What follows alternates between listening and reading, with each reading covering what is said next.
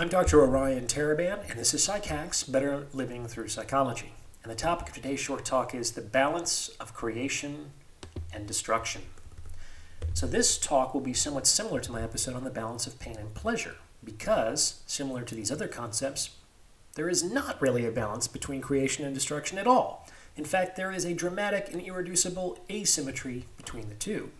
And before I explain what I mean by that, please remember to like this video and subscribe to the channel.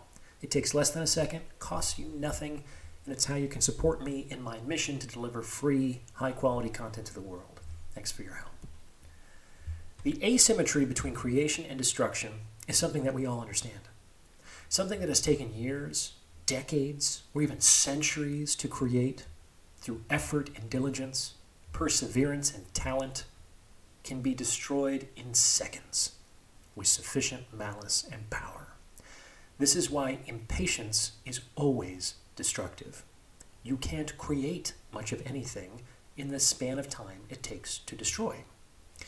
Now, destruction is clearly necessary in the scheme of things. In its most useful aspect, destruction is sort of like a forest fire that can purify a land of stagnant growth and provide the fundamental nourishment for that which will come after.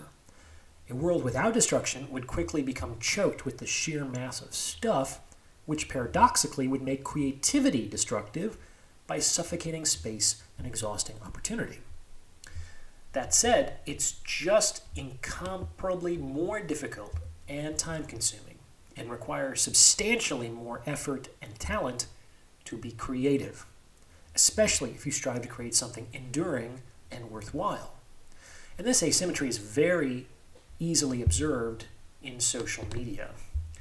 As the producer of my own little podcast, I can attest to the fact that it takes a great deal of effort and some degree of courage to stand out from the crowd, to use your real name and face, and say, "This is what I believe."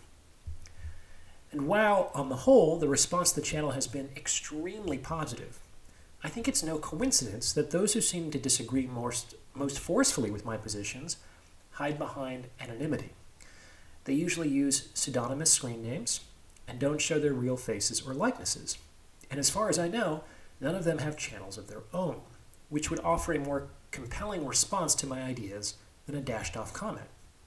However, that would, of course, require time, energy, and effort to create, and potentially expose them to the impatient destructiveness of others, all of which suggests that whatever the detractors believe, they believe to a point, namely to the point that courage and effort would be required to substantiate their beliefs in reality. That said, should any of them decide to create such an alternative, then we might be able to have a dialogue on more equal footing.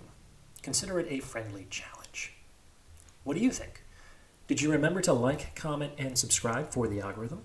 And please see the About tab for more information on donations, consultations, and sponsorship opportunities. Thanks for listening.